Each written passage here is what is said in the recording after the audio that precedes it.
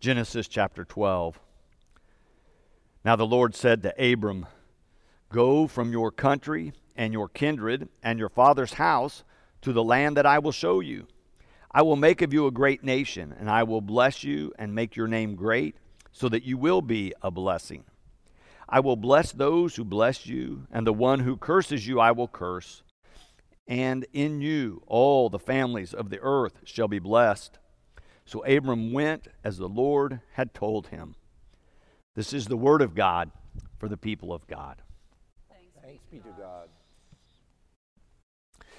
Well, months ago when I was outlining these sermons, I was thinking about Lent, of course, but a more normal time, a more normal Lent, where we were looking for ways to do self-denial, looking for opportunities to go deeper in terms of our contemplation and introspection so that we might listen for God to speak to us. But of course, much has changed since several months ago when I put these together. We're now in these days of this kind of necessary renouncing of our normal routines and this sense of isolation and kind of imposed upon us from the outside. Many of us are still reeling, trying to adapt and figure out what to do and how best to manage this. I was talking with Ed Payton, our lay leader of this congregation, earlier in the week, and we were talking about the sense of isolation and loneliness. And he said, we can look at it that way, kind of in a negative sense, that this is happening to us. But another way, as people of faith, is we could look at this as offering us the gift of solitude. And solitude is one of the spiritual practices that has a long history. The idea that silence and solitude are a way to grow closer to God. I think his idea could help us all. So many of you are voicing to me that you're struggling to hold on to a positive faith in the face of the current crisis. I know some of you are afraid, some of you anxious, some beginning to experience some depression, others even experiencing a great sense of panic in the midst of all this. Well, the sermon series that I chose as a title, How Do We Hold Faith?, still seems to be, maybe even more so today, relevant to what we're going through. How do we hold on to faith in the midst of such a crisis? How do we hold faith? How do we stand strong? How does the Christian community rally together and support one another? Dr. Rigby, who was here about a month ago to be our lecturer, has written a book, Holding Faith. Of course, she wrote it a few years ago. She was writing thinking about a rapidly changing culture and a more secular leaning culture, and how do people hold faith in those circumstances. But certainly it has some direct application to what's going on with us right now. I want to read to you a few sentences of what she has written in the book. She says this: "The Bible and the creeds of the church testify that the Spirit, who like the wind blows wherever it wishes, is also reliable and consistent, showing up when the people of God gather and watching over them even when they are too disillusioned or frightened or skeptical to hold faith." She then says, when we gather together seeking God, we become, quote, "a place where people who know you, warts and all, not only love you, but believe you have a God-given purpose in this world and insist on helping you discover and embrace it." So let's go on that journey together. Let's think of ourselves still gathered, even though at a distance. Gathered as the people of God on a journey with one another and with God. And let's this morning open ourselves anew to the Spirit of God speaking to us, enlivening and quickening our spirits and encouraging our souls. I want to go back to the idea I mentioned earlier for a moment and looked at this idea of the gift of solitude. So many ways that solitude is helpful. I've put 3 of those in your outline. First, it gives us more time to listen for God's prompting in our lives. So often the still small voice or the gentle nudge of God is something we miss because we live in a hyperactive society. So many of us are go, go, go, from this appointment to that appointment. Always something asking, begging, drawing our attention. But solitude and the gift of solitude, when we find time to carve out time and space to listen for God, makes us ever more able to sense that still small voice or that gentle prompting. So that's a gift, actually. If we can take some of this time that's been imposed upon us as isolation and turn it into a time that we listen for God, that would be a gift, wouldn't it? But there's a second gift here also. When we look at the testimony of Christians who have come before us from this great line of Christian prayer and meditation, so many people who have practiced silence and solitude, one of the things they testify to over and over is that during these times of solitude, we grow in our trusting of God.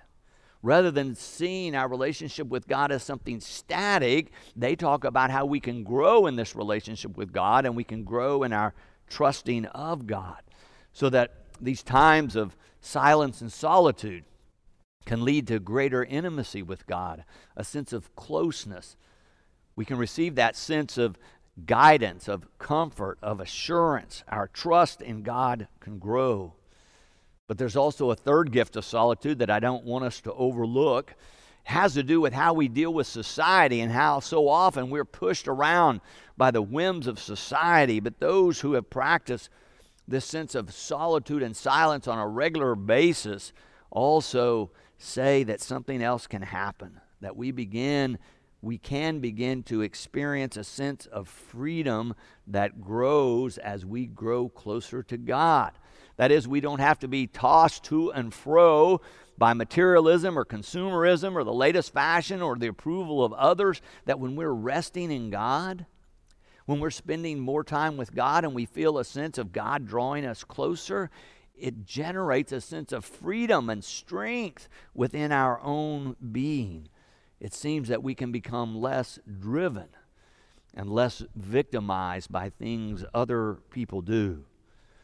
All those are gifts of solitude that maybe we can claim in this time of sort of enforced isolation or time alone right now. I would say, though, God is with you even now, whether you've practiced solitude or not. But the idea here is that maybe we can use this time to experience the closeness and the power and the presence of God even more so than we have before, even though we're living through a crisis.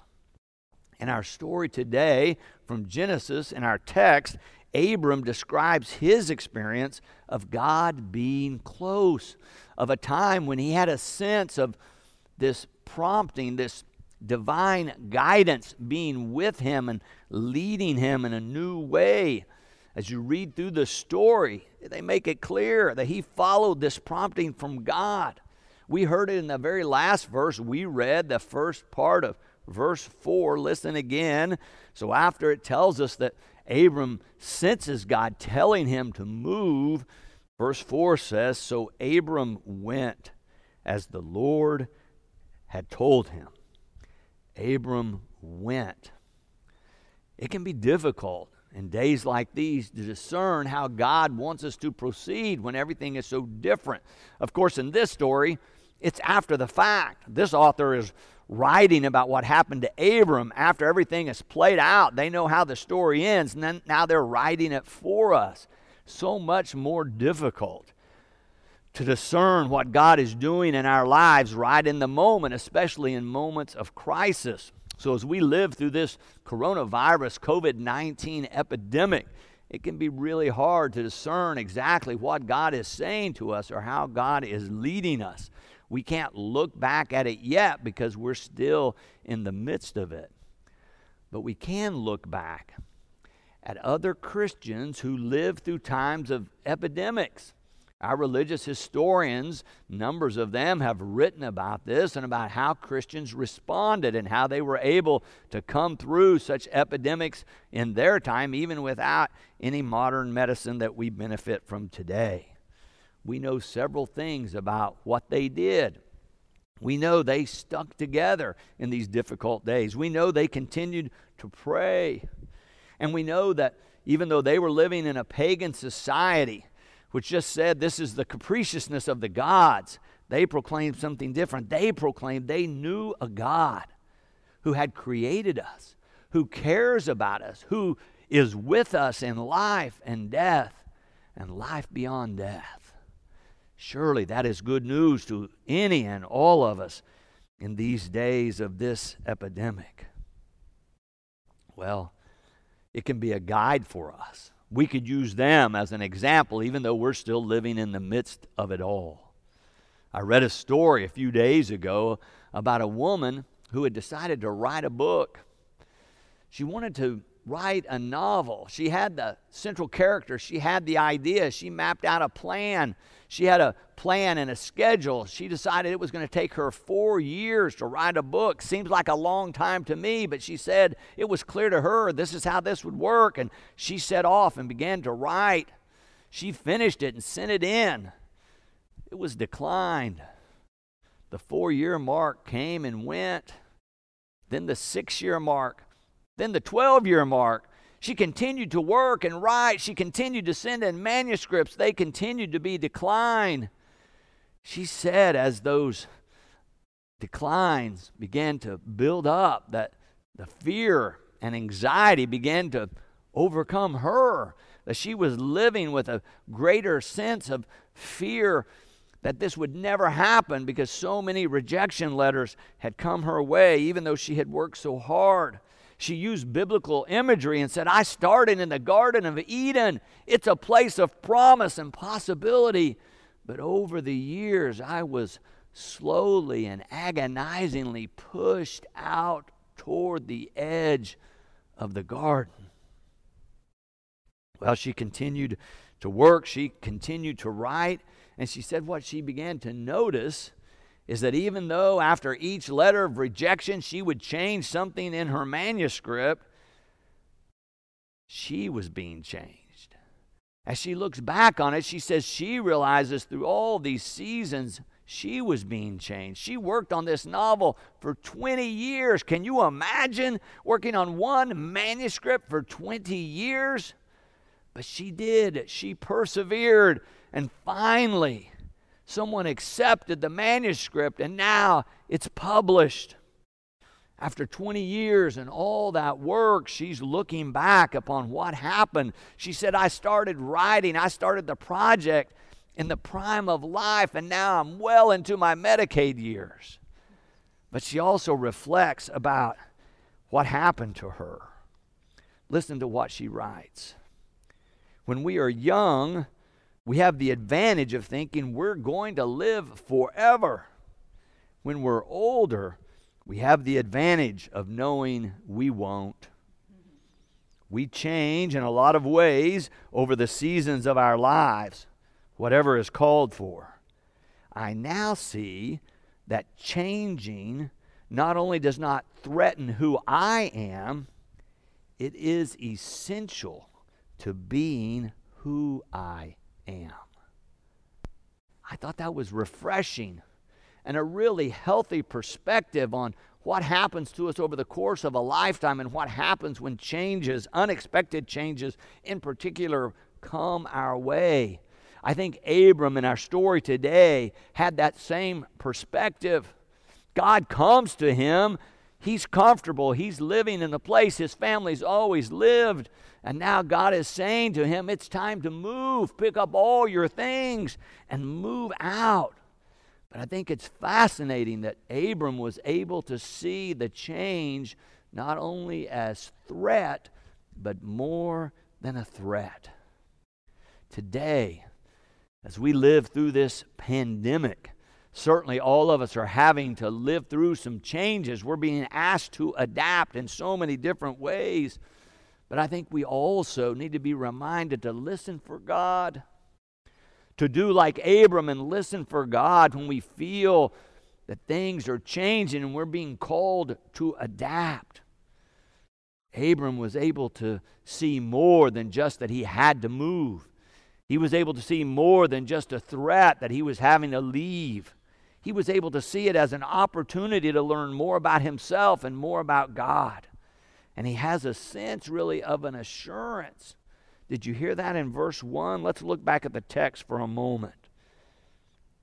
Now the Lord said to Abram, go from your country and your kindred and your father's house to the land that I will show you.